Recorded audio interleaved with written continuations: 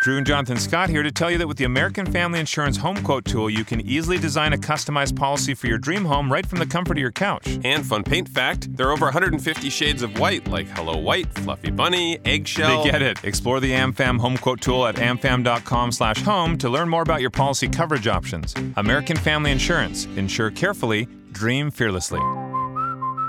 American Family Mutual Insurance Company, SI, and its operating company, 6000 American Parkway, Madison, Wisconsin. Products not available in every state. Excited for a road trip? Start it off right with auto coverage from American Family Insurance. J.D. Power ranked us #1 in customer satisfaction with the auto insurance shopping experience among mid-size insurers. Get a quote at amfam.com. American Family Insurance. For J.D. Power 2021 award information, visit jdpower.com/awards. American Family Mutual Insurance Company, SI, and its operating company, 6000 American Parkway, Madison, Wisconsin. All Hit Radio.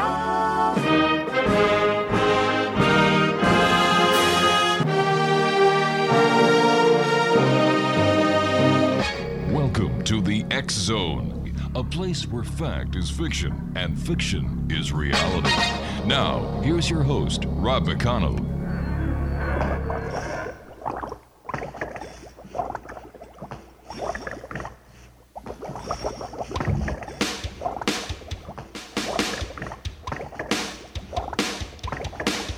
I was working in the lab late one night when my eyes beheld an eerie sight. For my monster from his slab began to rise, and suddenly, to my surprise, he did the mash.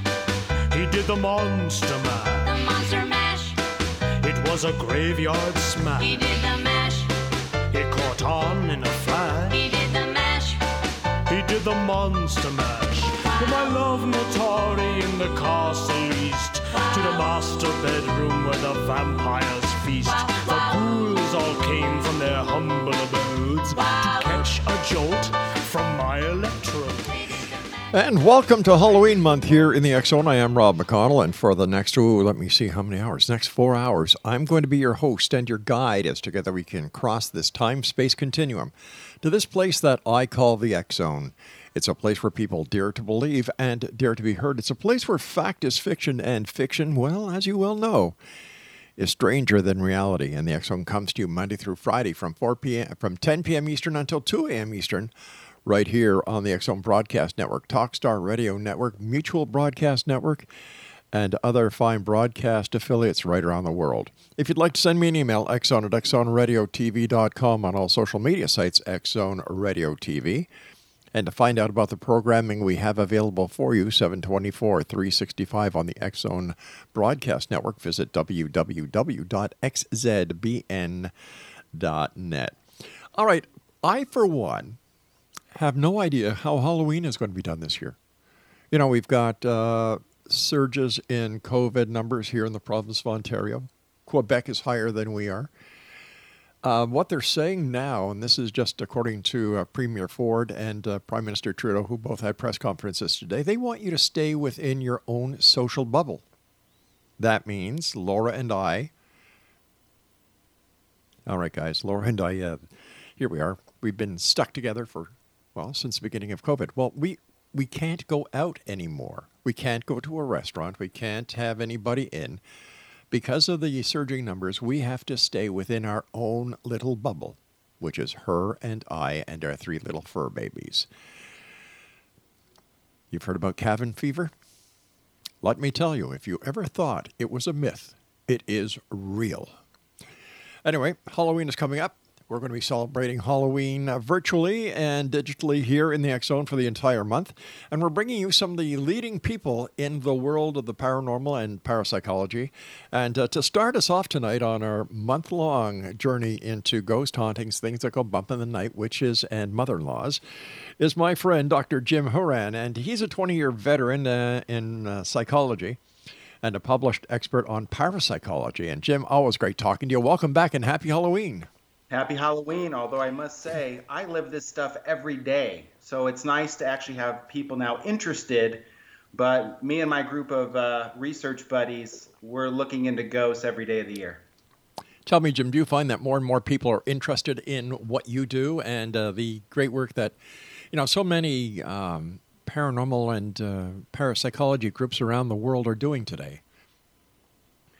No, they are. And obviously, paranormal groups, the amateur ghost hunters, they get a lot of attention this time of year. And also, just during the regular course of the year and TV programs, but that's not exactly what real parapsychologists do. We're interested in conducting studies, testing hypotheses. And so to do science correctly takes time. But, once you start publishing on these things in the scientific community, I learned that it's not just the lay public that's interested. A lot of my scientific colleagues are actually hungry for this stuff. They're looking for reliable, credible information on what science has to say on things that go bump in the night. Jim, how did you get started in your interest in parapsychology and things that go bump in the night? I guess it's always fashionable to blame your mother or parents, I guess, in psychology for things that happen to you later. Yeah, why not? It's true. Sure. My parents, when I was 7 years old, gave me a book called The Golden Book of the Mysterious. And it was a book I still have to this day. It was full of different pictures and images about the Loch Ness Monster, ESP, reincarnation, Bigfoot, UFOs.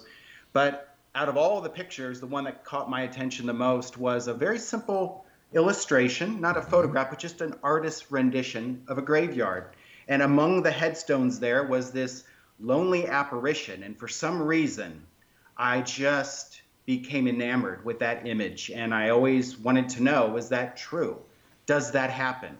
And I guess I haven't shook that urge yet.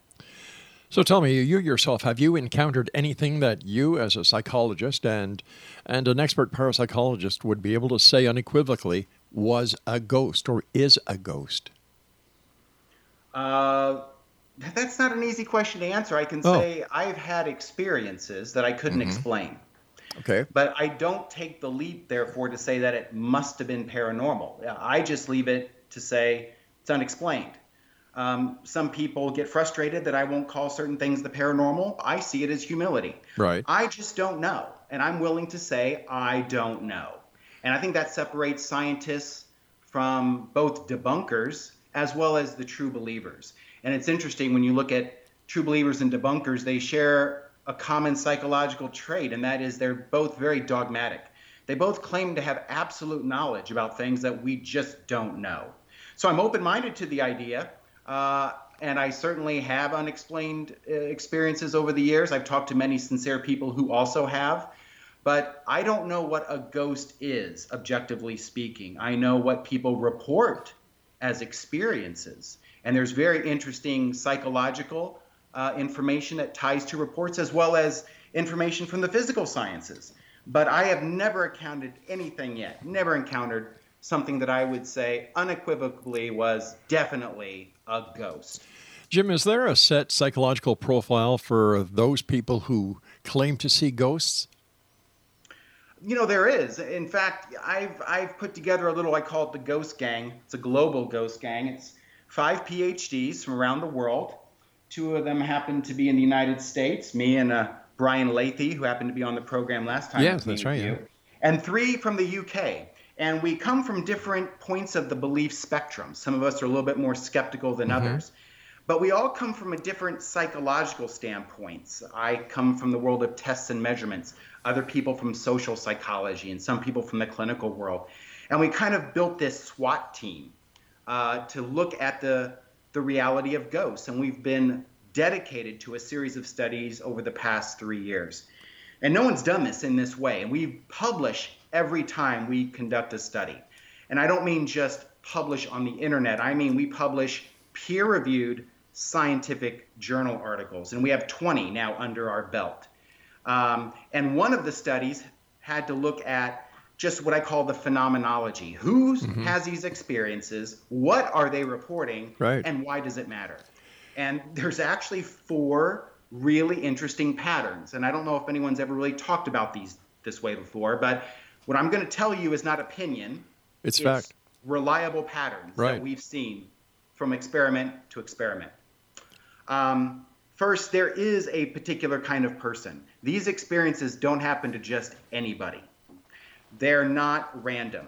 Rather, they tend to happen to people that have what I call a hypersensitivity to bodily and environmental fluctuations. They're really in tune to what's happening in their own physiology, and they're really concerned with what's going on in the physical environment.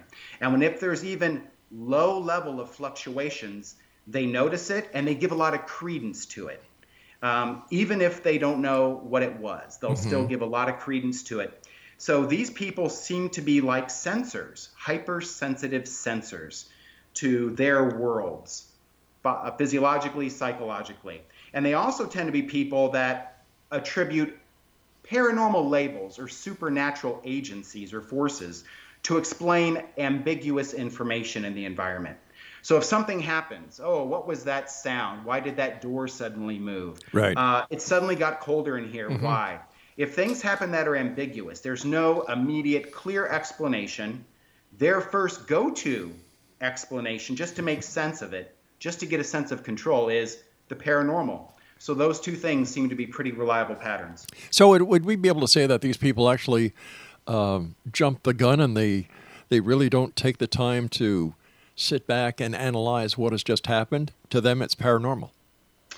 It is, but they do analyze. But they analyze things in an emotional way, not an analytical, cognitive way. So it's not like a doctor trying to rule out explanations for why you have a headache. Okay? So these are people that are making, yes, quick-based judgments, but sometimes they're not so quick. But they always seem to be based in emotion. We notice that these experiences tend to happen around conditions that we call dis-ease, not disease, but dis-ease. And it's when a person in their environment is suddenly having a disruption. The normal state of them being at ease is disrupted. That can be from a positive thing or a negative thing, but there's always this shift in their attention, their perception, that then leads to an attribution of the paranormal. What about these TV shows where they have the different ghost hunters that go out with shaky night shot vision, and the atmosphere of the television program itself, in my opinion, is causing any resemblance of what a person might perceive to be a paranormal event. Is this mind over matter? Yes, but not in the way that a parapsychologist might mean it. We're not talking like an Uri Geller effect here. Yeah, but right. Mind over matter in the sense that psychology can then cause things to happen physiologically. Right. Yes, absolutely. In fact, it's not even an opinion. It's more like a physics demonstration. But you get together a group of people that have a couple of characteristics. They already believe in the paranormal, okay? Yep. And these are people that also expect to have a paranormal experience.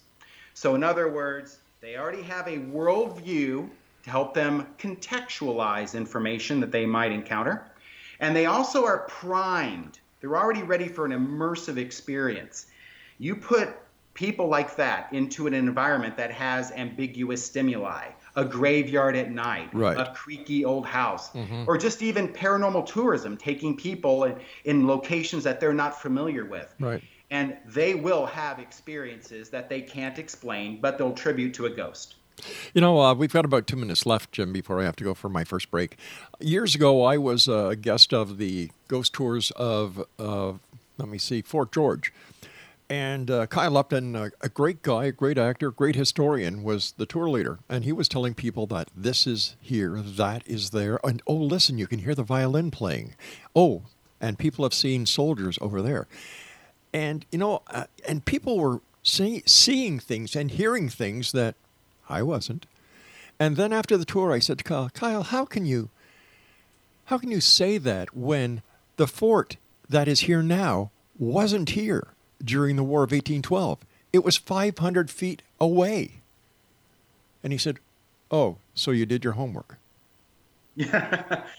You spoiled the theater of it all there, Rob. But isn't fact stranger than fiction? Sometimes it is. All right, Jim, please stand by. You and I have to take our first break. By the way, Jim, what's the best website for our listeners to find out more about you and the great work you do? Well, I myself don't have a direct website, but I do a lot of work with the ISRAE group. It's an Institute for Religious and Anomalous Experiences, and it's ISRAEnet.org. ISRAY? ISRAE. Oh, .net. ISRAEnet.org. ISRAEnet.org. All right, Jim, we're going to get that out to the masses for you, because I think what you do and your other associates do is something great and needs to get more attention.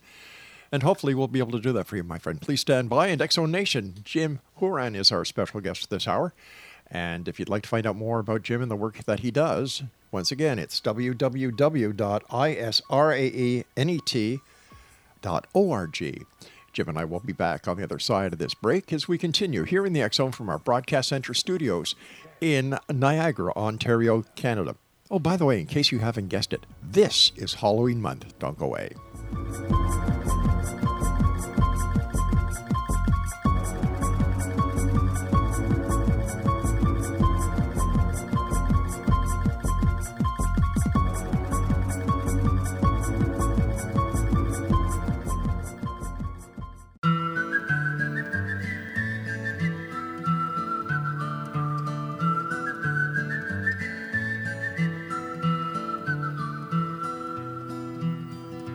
All around old Cape Horn, ships of the line, ships of the morn. Some who wish they'd never been born, they are the ghosts of Cape Horn. All around a riddle-de-rum with a rim-dim-diddy and a rum-dum-dum. Sailing away at the break of dawn, they are the ghosts of Cape Horn. And welcome back to the X-Zone, everyone. I am Rob McConnell. We're coming to you from our broadcast center and studios in Niagara, Ontario, Canada. And apparently, this is the most haunted area of Canada, especially because we are on the border with our good friends in the United States. And this is where the War of 1812 had major battles, everything from Sir Isaac Brock to, Laura Secord. It is just filled with history, and there are many great ghost tour organizations throughout Niagara. If you're going to come and visit us after the COVID, we don't want you down here until the COVID is over. Just check online. Plenty to do, plenty to see, and we will welcome you with open arms and hopefully no masks. But once again, please follow the rules and regulations as set forth by government and health officials. Social distancing, 6 feet, and always in the province of Ontario, it is the law. You have to wear a mask in public areas. Jim HOURAN is our guest. His website, or the website that he'd like our listeners to go to, is ISRAEnet.org. ISRAEnet.org. And Jim, we were talking about people who see ghosts, some psychological attributes that go along with it. But in your opinion, do people have more of a ghostly experience when it is someone that they love, that they've lost? Is it possible that seeing an apparition or getting that feeling or communicating with the departed loved one is actually a part of the grief process? Actually, yes. Standard psychologists have been studying what's known as bereavement hallucinations for decades. Well-known phenomenon, very common. So people that have lost a loved one, whether it's a parent or a spouse, right, and they get a sense that the person is still around. Either maybe they're sent, maybe they hear a voice, maybe they actually see the person, or maybe they feel the person is visiting them in their dream and speaking or communicating something important. They need to know that that is entirely normal. Now, that doesn't mean, though, that we have a great understanding of what causes it. Obviously, grief is a potent mental state, and there are some neurological changes that occur when people are under great grief, or in fact, any great mental stress. For example, it can really disrupt melatonin and serotonin levels in your brain. Those are neurotransmitters. Yeah. And we know that people that are in the grief stage, when there are increases in electromagnetic fields, either through earth faults being naturally released or solar flares, we see an increase in these reports. And they also tend to be reported during a time of day where the melatonin and serotonin would be most affected. So there does seem to be a neurological basis that's known, although not very well specified. But it's a very, very common experience. What's less known are when people have these experiences where maybe they don't even realize their loved one has died, and yet a clock will suddenly stop at the time that they died. I've heard about that. And so there's this physical event that coincides with a real known event in a person's life that clearly that's not just psychological. And it happens enough that at least it's captured the attention of parapsychologists. And it's not as common as the bereavement hallucinations, but it is known, and it certainly raises your eyebrows as to what possibly could be going on. So is it fair to say that the electromagnetic field around the planet and anything that emanates an electromagnetic field could actually disrupt the workings of our brain to actually increase the possibility of people seeing what they believe to be our paranormal apparitions? Oh, absolutely. In fact, probably the most famous psychologist, sadly he's passed away now, Michael Persinger. Oh, yes. Out of Canada, of course. I had Michael on the show a number of years. Right. You know, he demonstrated using a number of research methods. Great news. For a limited time, you can get 1 month free of Spectrum Mobile service. That's right, 1 month free with any new line. This exclusive offer is only available at select Spectrum stores, so stop by today. Our team of mobile experts are ready to help you switch and save hundreds on your mobile bill. Don't miss out on this incredible offer. Come see us at Market at Hilliard, Taylor Square, and Waterloo Crossing. Spectrum Internet and autopay required. Restrictions apply. Visit store for details. We know you can't get enough of your favorite flavors. Luckily, Kroger Free Pickup makes it easy to grab what you need without any surprise fees. Whether it's extra buns for the barbecue or those chips you just can't quit, start your cart with the Kroger app. Kroger, fresh for everyone. $35 order minimum. Restrictions may apply. Subject to availability. Get more ways to save at the Buy 5 or More Save $1 each sale. Just buy 5 or more participating items and save $1 each with card. Kroger, fresh for everyone. Great news. For a limited time, you can get 1 month free of Spectrum Mobile service. That's right, 1 month free with any new line. This exclusive offer is only available at select Spectrum stores, so stop by today. Our team of mobile experts are ready to help you switch and save hundreds on your mobile bill. Don't miss out on this incredible offer. Come see us at Market at Hilliard, Taylor Square, and Waterloo Crossing. Spectrum Internet and autopay required. Restrictions apply. Visit store for details. Both experimentally as well as looking at historical case reports. And he's had the hypothesis that when our brain is stimulated with certain types of electromagnetic fields, and specifically a portion called the temporal lobe, which is the seat of fantasy and memory, so you can get a lot of confabulation going on. When that stimulation happens, it actually induces the equivalent of little seizures, like an epileptic seizure, but in people without epilepsy and on a smaller scale, much more focused, much more time restricted. And so people are having a micro seizure and, of course, all sorts of visions and other types of anomalous experiences can happen. You might feel like you're floating in the air, that you have great feelings around death and anxiety for some reason. So we do know that the human brain is hardwired to have certain types of anomalous experiences. Yeah, talking about Michael Persinger, I had the pleasure of working with Michael on a BBC special called Contact going back to 1998. And, he was very well respected throughout the Canadian scholastic industry for the great work that he was doing up at Laurentian University. So he is truly sadly missed. Did you see his football helmet that he would put on different students? Yeah, it was called the God helmet to those people in the field. And I'll say this about Michael. He was tremendously prolific. He wrote in all sorts of journals. Everyone knew his hypothesis. But I will say that his work was controversial. Not everyone could replicate his experiments. And it seems now that when you look back at what he was doing and you try to use even more sophisticated methods and more sophisticated mathematics with better vetted data, we find that actually the whole electromagnetic field hypothesis is probably not as reliable as he was hoping it would be. It's now commonplace on TV when you see the amateur ghost hunters, they walk around with these magnetometers.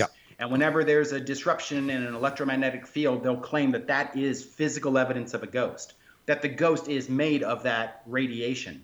And unfortunately, the amateur ghost hunters don't realize the hypothesis worked the other way, that the energy from the electromagnetic fields is what induced an experience of a ghost, not the other way around. But we know now that actually the EMF hypothesis is probably not a great general explanation for ghosts. What is then, Mike? What is then, Jim? You know, I've been on ghost walks throughout Canada and the United States, and you're right. They all have their EMF meters. They all have their night vision, and they now there's the ghost box and other trinkets that are out there.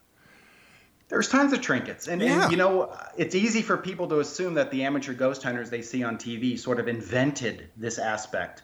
And they didn't. I mean, parapsychology started with also psychical research. And scientists of the day, when you're talking about the turn of the century from the 1800s to the 1900s, they were very interested in questions about life after death and the limits of the human mind. And they were quite adept at applying the latest technologies to these kinds of questions. And so the ghost hunter that we know today with all those fancy gadgets is over 100 years old. So they didn't invent anything. And they're the but gadgets. We actually just published one of our studies that was published in a very well-known online journal, open access. So any of your listeners can go and read this article for themselves. And in fact, it's written in such a way to be understood by lay audiences, people that don't have the technical background, like my global ghost gang would have. We looked at the last 20 years of research on environmental psychology. Persinger's hypothesis about electromagnetic fields or infrasound, lighting levels. We looked at all these different physical factors in the environment that various people, from parapsychologists to skeptics, have proposed as explanations for why people think they have a haunted house. And what we found after 20 years is that there really is no great research in this area. There are little sprinkles of studies here and there, but they almost never relate to one another. No one actually tries to build on previous work. But the work that we do have, the research suggests that environmental factors that physicists would know about, environmentalists would know about, are also a poor explanation for ghosts and haunted houses. So that only deepens the mystery. And some of your listeners might say, great, so that just means it must be the paranormal, because if it's not EMFs or anything else that physical scientists know about, well, that only leaves the paranormal. Not at all. Right. What we find to be the best general explanation, of course, there's certain cases where you might find a very unique thing happening, but generally speaking, I would stake the claim that 90% of any case that you give me from a sincere witness has psychology at the base of the explanation. Known principles in how people's attention is directed, how perceptions are formed, and the labels or attributions people give to experiences they cannot immediately explain, I would venture that explains 90% of all cases. And the cases where we may not have a clear explanation are simply cases we don't have good enough data to draw a conclusion, but that does mean it's paranormal. A lot of the paranormal investigators that I've had the pleasure of talking to recently are talking about shadow beings, something that you catch at the corner of your eye. Can you explain that to us? Or what's your hypothesis on it? Well, it's interesting. You know, even from the early days of psychical research, people have known about weird experiences like that. That tend to happen in people's bedrooms. And of course, that gives rise to the legends of like the succubi and the incubus and all of this kind of thing. And we know that sleep paralysis is a good general explanation for why people might feel assaulted or physically touched by an unknown being.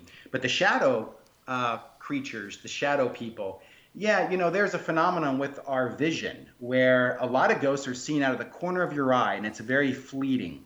And there's an optical effect where the human eye is actually inducing these little, you want to call them optical illusions. Right. And some people might see what they think is a car or a bike go by, and other people see a person. I guess it depends on your context that you're in. Right. But more or less, generally speaking, it's a known optical phenomenon. Sorry, no spirits required. Is that also because the eye is, it's not flat, it's kind of a raised bubble in your head?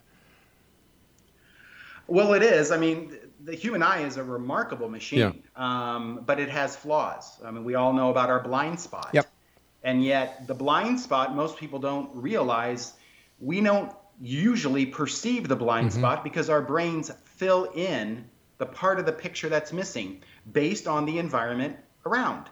So our brains are always giving us, whether it's through our eyes or our ears or other senses, are always feeding us information to try to help us get by in our daily life. If the human brain had a job description, it would say to make things more certain. And sometimes our brains play little tricks on us, not to try to cause us any harm, but just the opposite, to try to help us function in a way that allows us to go on and do what we need to do without getting overwhelmed with a bunch of stimuli that we don't need for just our normal course of actions. Jim, I've got about 40 seconds before I have to go to the break. When we come back, I'd like to talk to you about the, first of all, are we getting any closer to getting any answers, number one? And number two, is there a connection between the increase of paranormal activity being reported by people to the number of cell towers and now the new 5G that is out there? Dr. Jim HOURAN is our guest this hour, Exonation. IsraEnet.org. That's IsraEnet.org. And we'll be back on the other side of this commercial break as we continue here in the X Zone from our broadcast center and studios in Niagara, Ontario, Canada. Don't forget, this is Halloween month here in the X Zone. Ghosts, goblins, things that go bump in the night, and all this kind of scary stuff all month long. And don't forget, if you're in the province of Ontario or Quebec, it is mandatory that you wear your face mask in public, and you know what? Social distancing. It's proving to be right. We'll be back on the other side of this break. Don't go away.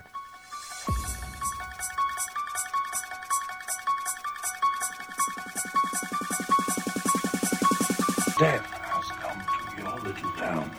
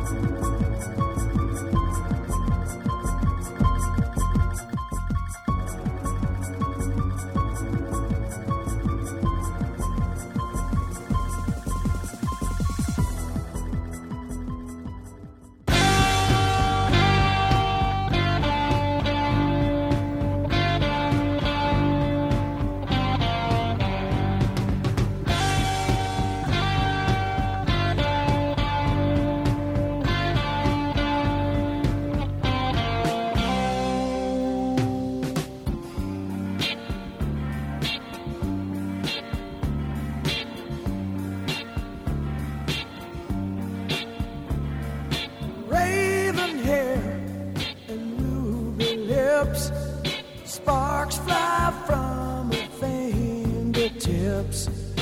Echoed voices in the night. She's a restless spirit on an endless flight.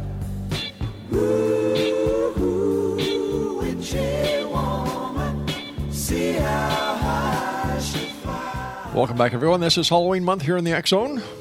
All month long. Wow. Witches, goblins, things that go bump in the night. And like I was saying, I really don't know what's going to happen to Halloween this year with all the COVID stuff that's going on. But whatever it is, I'm sure that each and every one of you will take the proper care, wear a mask. Ironic to say that during Halloween, eh? And, of course, social distancing. And if the government says stay put, please stay put. Don't put yourself at risk or anyone else.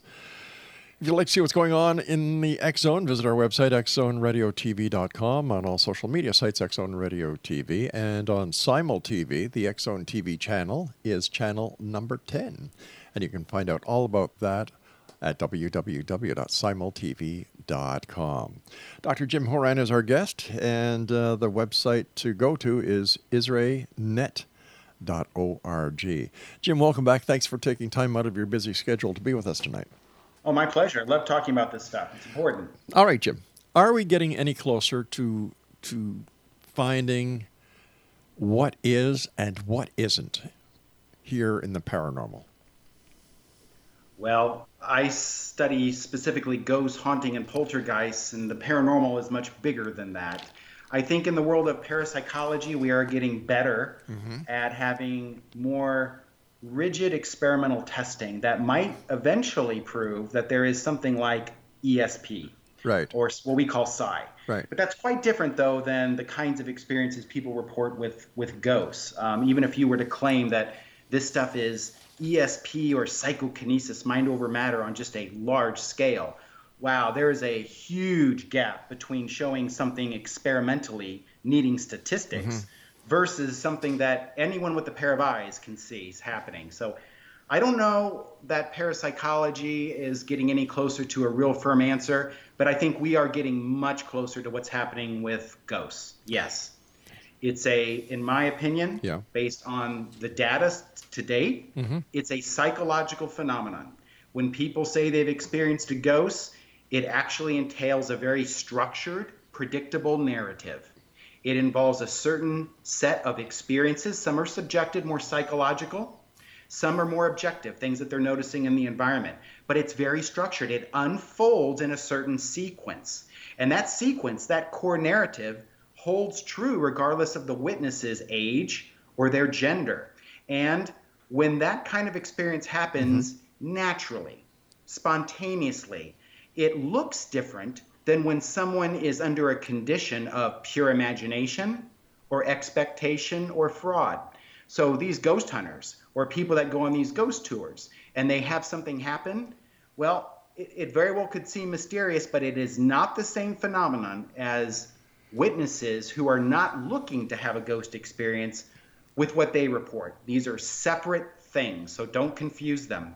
And we also know that certain people have these sensitivities that they're not just having a ghost experience once. These people have things happen to them over time, recurrent experiences. So much so that we've actually coined a phrase called haunted people syndrome. And these are people that report all sorts of high strangeness over the course of their lives.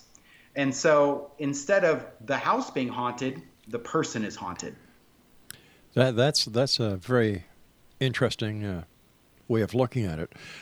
How much does a person's religious belief or belief in tradition play when it comes to their experiences or their anticipated or made up experiences with the paranormal? You can see religious belief play a role, especially if the experiences have some form of ritual to them. So if it's a seance, if it's a more religious kind of experience, like what people reported at Fatima with the miracle of the sun. Yeah. You can see a person's ideology come into play there. But there's actually a different form of belief known as New Age philosophy that seems more correlated with just natural experiences that happen to people outside of a ritual environment or a structured environment. And the difference between ideology related to religion versus New Age philosophy is they're associated with different forms of psychological control. What we call traditional paranormal beliefs, that has more to do with religion, what you're talking about. Those are associated with the kinds of beliefs that maintain control of a society. If an invisible man in the sky is watching what you're doing, that causes people to conform in a way that the police can't cause. Okay? So that maintains social control. But the beliefs that predict if someone has an experience spontaneously outside of a ritual environment, that has more to do with the kinds of psychological needs for personal control. So one's very external, one's very internal. So people that have a need to feel as if they are in control of their environment, those are the people that report experiences spontaneously. People that believe that there are these entities or there's this structure, this sentient being that is controlling everybody eventually, or at least watching what you're doing, that's associated with weird experiences that happen in structured settings. Jim, what about the increase in microwave towers, cell towers, and now the new G5 system? Have you noticed any reporting increase with this as the number of these towers have gone up throughout the United States? I don't notice an increase in ghost reports, but again, 5G is new, so we really don't have the data to look at it statistically. Okay. When I said earlier that the people that have ghost experiences, they have this hypersensitivity they're almost superhuman abilities in a way. They're just more sensitive to what's happening emotionally to them, chemically, electrically. And I wouldn't be surprised if perhaps they have a sensitivity to certain cell towers if they are in a certain range. However, what I have noticed is that there's more reports of conspiracy theories related to 5G towers. And this is where maybe you see ghosts mesh with something else called group or gang stalking reports, which actually are very similar to one another, except the label is different. In one case, it's spirits and the supernatural. In another case, it's surveillance, stalking, and satellites. But I noticed that people are suspicious of technologies that they don't have a lot of information about. And so I see more reports about maybe people feeling like they're being watched or that they can be surveilled in a way with this new technology and that the government is doing things with them. You know, I've got an old expression, if you have nothing to hide, you have nothing to fear. So there you go. There you go. How about the electronic voice phenomenon? What is your take on that? You know, that's interesting because, you know, again, I shy away from things that are common on these amateur TV ghost shows. However, I did have my own EVP experience, and this was years ago, like 30 years ago, when EVP wasn't really a popular known thing. And this happened at a house that was not a tourist site. It did not have a widespread reputation for being haunted. I happened to gain access to do a study when I was in college at this house. And at that time, we were using cassette recorders. That shows you how long ago this was. And we were using micro cassette recorders in different parts of this house, as well as with some video cameras. And the owner of the house told me, don't mess with any of the stuffed animals in this one room because the ghost of a little girl is there and it upsets her. So, of course, the first thing I do is go up to that room to mess with the stuffed animals, right? Yeah. So I want to see some ghosts. I want to see some action, okay? So I thought, great, now I know how to make something happen. We're going to do it. So we had cameras pointed on the room. We had the cassette recorders going, and nothing happened. Nothing happened. So we pack up late at night, and we're labeling the tapes where they were and everything, and we're listening to some of them. And the microcassette that was in this little girl's room, it was weird. You hear the team that I was with talking, and suddenly over our voices, I mean, in other words, our voices didn't just stop and then there was something else. Overlaid on our conversation was this female voice. I can't tell you an age. I can only say it was in the higher register. And it was weird what the person was saying, but clearly it was a female voice. And the best that we all could agree on what it was saying was something along the lines of, "Run, Amanda, get," which is interesting because there was some rumors of abuse that happened, child abuse in that house. And so that shocked me. I wasn't prepared for that. I still have the tape to this day. I always thought I would get it analyzed to see if someone could objectively tell me what that voice was saying. But here's the kicker. We also had another video camera in the hallway down from that room that was operating at the same time. And it was there to make sure no one was going to come up the stairwell. We try to control things as much as possible. And it dawned on us about a week later, hey, wait a minute. We had that video camera going at the same time. None of us heard a voice. The time we all were conversing in that room, none of us heard anything. And when we decided that, oh, wait a minute, we should check that other camera. And sure enough, that voice is on that camera too. And that camera was about 12 feet away. The voice isn't as loud, but it's there. So I have no explanation for that. I know I was there. I didn't hear any voice inside or outside the house. That was a loud voice. I have it on 2 tapes, but I don't know how to explain it. But that's different, though, I would say, than some of these other reports where people under uncontrolled conditions or where they ask a question and they think they get an answer back, but you have to play the tape backwards or you have to speed it up. There is no, from what I can tell, there is no clear standardized method for getting an EVP effect. People have different ways. And so that is my first signal that whatever's happening is not a standardized phenomenon. But I know some people that have captured what they say are voices under some very weird circumstances, and it clearly are voices. So I don't know what to make of it. Truly a mystery. It is, but then again, I have also seen one study that showed that when people are in haunted houses, they sometimes talk to themselves without even realizing it. So maybe some of these EVPs are actually caused by the investigators, where they're talking in their heads, but actually they're saying it out loud and they don't even realize it. I don't know. It would certainly be the kind of thing where real researchers should conduct controlled experiments. But I would not take it as any evidence of the paranormal when you see these EVP effects on TV under conditions you have no idea, let alone captured by people that probably aren't trained to know how to use audio and visual equipment to a professional level. And a lot of these so-called investigators have no idea on how to conduct a proper investigation and then collect and classify the evidence that they allegedly find. No, in fact, they seem resistant to it. And there's good reason why. Because if you're in a haunted house and you're bored stiff, that's a good sign you're doing the study correctly. But if you're in a haunted house and you're scaring yourself, or you're listening for this and you're running around there, you're doing it incorrectly. Science is boring. It takes time. And when you do controlled experiments, you're not running after every little sound or fleeting glimpse out of the corner of your eye. You're testing hypotheses. So it's a very cold, calculated clinical exercise that bores people. It's not the same as sitting around a campfire and telling ghost stories.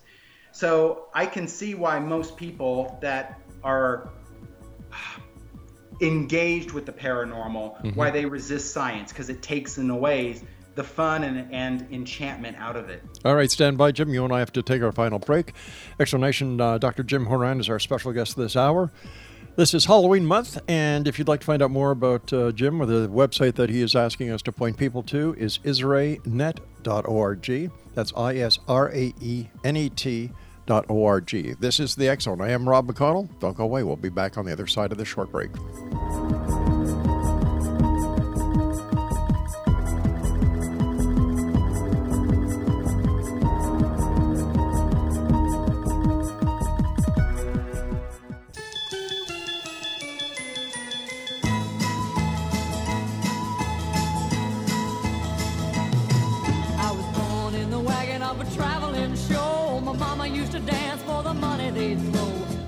Would do whatever he could. Preach a little gospel, sell a couple bottles of Dr. Good. Gypsies, tramps, and thieves, we hear it from the people of the town. Welcome back, everyone. Dr. Jim HOURAN is our special guest this hour. Jim, first of all, thank you so much for coming on the show. I always like talking to you, and congratulations on the work that you guys are doing. Thank you very much. And, you know, I don't want people to think that I have this real negative opinion of amateur ghost hunters. In fact, I'm an optimist at heart. And next year, the ghost gang that I have, we're actually going to be coming out with a book. It's called Ghosted. Wow. And it really ties together all the findings that we have published over the past 3 years. And we tie it together to give our explanation of what we think ghosts are. But we all have a big dose of humility. So what we want is to help drive new research in this area, but in a responsible way. And we know that citizen science can be a big part of that. Most scientists are not going to spend time in a cemetery or a haunted mansion. They have other things to do. And they may not see that as a credible, reputable way to spend their evenings or the use of their scientific equipment. So we know that actually amateur investigators are a lot like other amateur scientists that we see in astronomy or bird watching. And if amateur ghost hunters can be taught good systems of sciences and the kinds of ways you do hypothesis testing, we hope that they'll pick up that mantle, that they'll pick it up and run with it. So the book is going to be written basically for them, and hopefully it will inspire them to do good research rather than just try to live out a fantasy. Are there any demographics that you and your group have been able to amass when it comes to those who experience paranormal activity, ghost hauntings? You know, your area of expertise, Jim. Well, actually, besides trying to get the imagination of, again, these amateur ghost hunters who have a lot of motivation and energy, and actually they have a lot of experience of being in the field, much more so than most parapsychologists. So they certainly have a lot to bring to the table. But as we've been publishing, I've noticed that we've received a lot of great support from scientists that are in the physical scientists, chemists, environmentalists, physicists, as well as people in the clinical sciences. Of course, people in the clinical world, they're used to dealing with people that see and hear things that other people don't. And they know that sometimes that the conditions under which these things happen don't mean that they're crazy. This isn't psychosis. In fact, mental illness is a lot like electromagnetic fields. It's a very poor general explanation for experiences that people have. So I think that the scientific community is hungry for good research because they themselves have probably either had an experience or they know someone that has, and they've always had their interest piqued, but they never knew where to turn for good information. And now we're giving it. Jim, is it possible that ghosts are really there, but we are using today's technology on some sort of plane where we don't have the equipment to actually prove that there are ghosts and that there is a way for those who have crossed over to communicate with those on this side of the veil? I don't buy that for a minute. Okay. Only because when you look at some of the more dramatic cases that we have in parapsychology and psychical research, like poltergeists, you have pots and pans flying around, okay? Fires sometimes start. People get scratches on their skin. With ghost experiences, you think that that's something that just one person sees. Well, we have many cases where groups of people are seeing an apparition. You have cases like seances, or we call sitter groups, people that want something to happen. Right. And they're trying to direct psychokinesis to happen, where you have apparently physical manifestations occurring that physics should predict don't happen. So I'm sorry. On one hand, you can't say, wow, we don't have the technology to detect whatever's going on. And on the other hand, you have these dramatic experiences that you don't need to be Dr. Phil. You don't need to be Sherlock Holmes. I can see the pan flying across the room. So these things happen. They happen in ways that we can document, and they happen in very predictable ways. So no, I don't think that we're dealing with some supernatural energies or forces that only certain people can detect. That just doesn't make sense to me. So how do we explain the flying frying pan? Well, when people experience poltergeist kinds of activity, usually you're talking about very dramatic physical events that happen quickly when they're not expecting it. In fact, when you bring investigators in that know what supposedly is going to happen, suddenly the events stop. So there's almost like this cat and mouse game. We know that a good portion of poltergeist cases involve fraud. Now, that's not always for money. Sometimes these are young children that are just trying to get attention, or they like the feeling of trying to play a trick on an adult and freak them out. That happens a great number of times. Other times, physical events can happen that are just freak events. That we don't always know why something happens, but it happens to us all the time. How many times would you say that sometimes you thought you left your keys in one spot and you find them somewhere that you just don't remember them being? Many times. You could have sworn that important piece of paper was on your desk and now it's nowhere to be found. Or maybe you hear a sound upstairs or downstairs, or maybe you even hear a voice or what you think is somebody in your house, maybe even a loved one that you thought, oh, this person's home early from work, and yet they're not there. There are weird events like this that happen all the time, and most of the time we just ignore it. But if you look into freak events, there's usually a physical cause, a known physical cause. So there are many reasons or many explanations for why a pot or a pan could fly, or people think that they see something move or disappear. So I don't think we're dealing right now with psychic forces. I could be proven wrong. Parapsychology could show that psychokinesis really exists, and I'd be the first one to say I'm wrong, and isn't that cool that we have PK? I think it's more likely that if it's not just psychology, that what we experience as haunted houses is probably due to errors in a computer program, the software or the hardware that's running this simulation that we're all trapped in. Mainstream scientists think there's a good probability that everything we experience as real is really a computer simulation. Hologram. It's known as the simulation hypothesis, the Matrix. Yeah. Well, no program is perfect, and maybe what people report as the paranormal are just glitches in the hardware or the software that's running the program. I think that's more likely than psychic forces. Quickly, we've got about 6 minutes left. There seems to be an increase in paranormal investigators that seem to be drifting away from ghosts and putting the onus of all this activity on demonic activity. Is this just because it's a change of the times, something new, or could there be something to it? Well, there certainly are cases that we know about that they're not just creepy. They give you the hint that something evil is going on, where people actually feel persecuted, stalked, harassed, cursed even. It's pretty logical if you come from the worldview of religion or a previous paranormal belief to interpret things that happen near you as being relevant, and that somehow you must be special. We know that themes of death, of religiosity, of mystical beings, that's also part of the whole temporal lobe.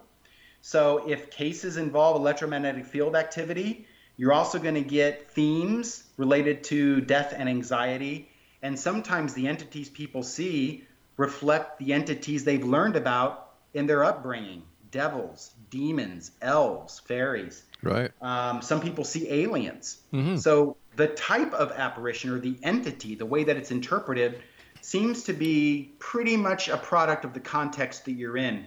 But I'm not surprised that people are seeing more demons, because besides the ghost hunter shows, you had a few movies now devoted to Ed and Lorraine Warren, who were self-proclaimed demonologists. And they themselves portrayed this stuff as demonic activity. Well, they put that into the mainstream consciousness. Hollywood amplified it. So now people are getting back what they were fed. If this was 1985, instead of demons, people would be harping on the aliens. Yep. Speaking about that, can the same conditions that we've been talking about, psychological conditions, when it comes to ghosts and the other aspects of the paranormal that you specialize, Jim, can these also be used when it comes to other aspects of the paranormal? For example, aliens, Bigfoot, and all the other mysteries that are out there. Oh, absolutely. In fact, the core narrative of hauntings, we call it the encounter experience or entity encounter experience. The type of entity changes depending on the historic era or the socio-cultural context. Some people see angels, demons, gods, muses, aliens, trolls, elves, what have you. But we know that the core experience, regardless of the label someone gives it, it unfolds the same way. There's a core narrative. I mean that literally, a narrative that people experience, act out, and describe. But the actors, the attribution that they give to it changes depending on the context. So yes, absolutely. When people say they've seen an alien or a ghost, or they've encountered a troll, or they saw an angel, or the Virgin Mary appeared to them, they're basically describing the same core narrative, just under a different label. You know, it's funny because here we are in this modern day of technology with everyone who has a cell phone has a high-definition camera.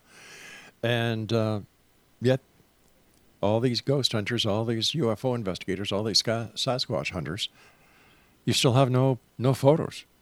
Does that kind of say to you that, yeah, we're right and you guys, you're wrong? Well, there are some photos that look pretty good, but they're probably fake. Sure. I've yet to see a real clear Bigfoot photo. Yeah, I mean, you would think with how readily accessible good technology is, of all sorts, recording devices, that if something happens, especially to the amateur ghost hunters, they're going to be prepared to collect a lot of great evidence. I haven't seen it yet, but that very well could be because that they're just not trained on how to use the equipment, when, how to control for artifacts. That's where people are trained in science and technology. This is not something that you just look on YouTube. You don't pick it up from the Khan Academy. You have to go through and get professional training and studies. And I know that that's boring. It takes time. But if people are truly interested in understanding the reality, the scientific reality to things like ghosts, hauntings, and poltergeists, you want to get educated. You don't want to get spooked. Jim, where can people find the books that you write, and where can they learn more about you and the great work you do? Well, you can Google James HOURAN Ghost or Haunting, or go to Amazon and you can see a few books. And the one that we're producing now should be out next year, so I'll be sure to let you know. Thank you very much, Jim. Take care of yourself. Be safe. And gosh, my friend, keep up the great work. It's really nice talking to you. Happy Halloween. And the same to you, Jim. Once again, X-Zone Nation, if you'd like to find out more about James, he's asking us to put you towards this website, israelnet.org, and just Google him. He's all over the place, and his books are available on Amazon.com. Well, let me see. Coming up next, another group of ghost people. We're going to be talking about how they conduct their investigation, the connection between ghosts and history. And why do people hang around graveyards waiting to see ghosts? I always thought if you want to see a ghost, you should actually go to the place where the person died, if in fact. And as you know, X-Zone Nation, I'm a skeptic. I want to believe, but I want to see the proof. And I'm not talking about the stuff that we see on the internet. James HOURAN, great guy. We'll be back on the other side of this commercial break as we continue here in the X-Zone from our broadcast center in Niagara, Ontario, Canada. And don't forget, keep your mask on, and social distancing is in effect. We'll be back.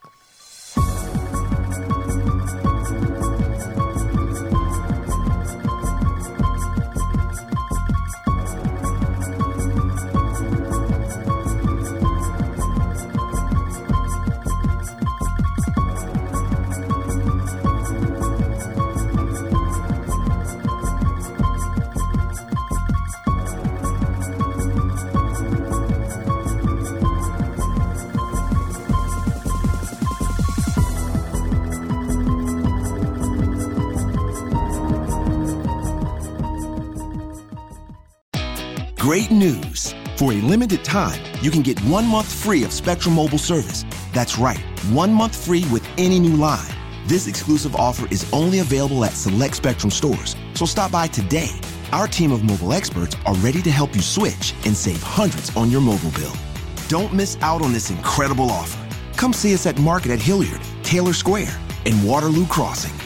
Spectrum Internet and autopay required. Restrictions apply. Visit store for details.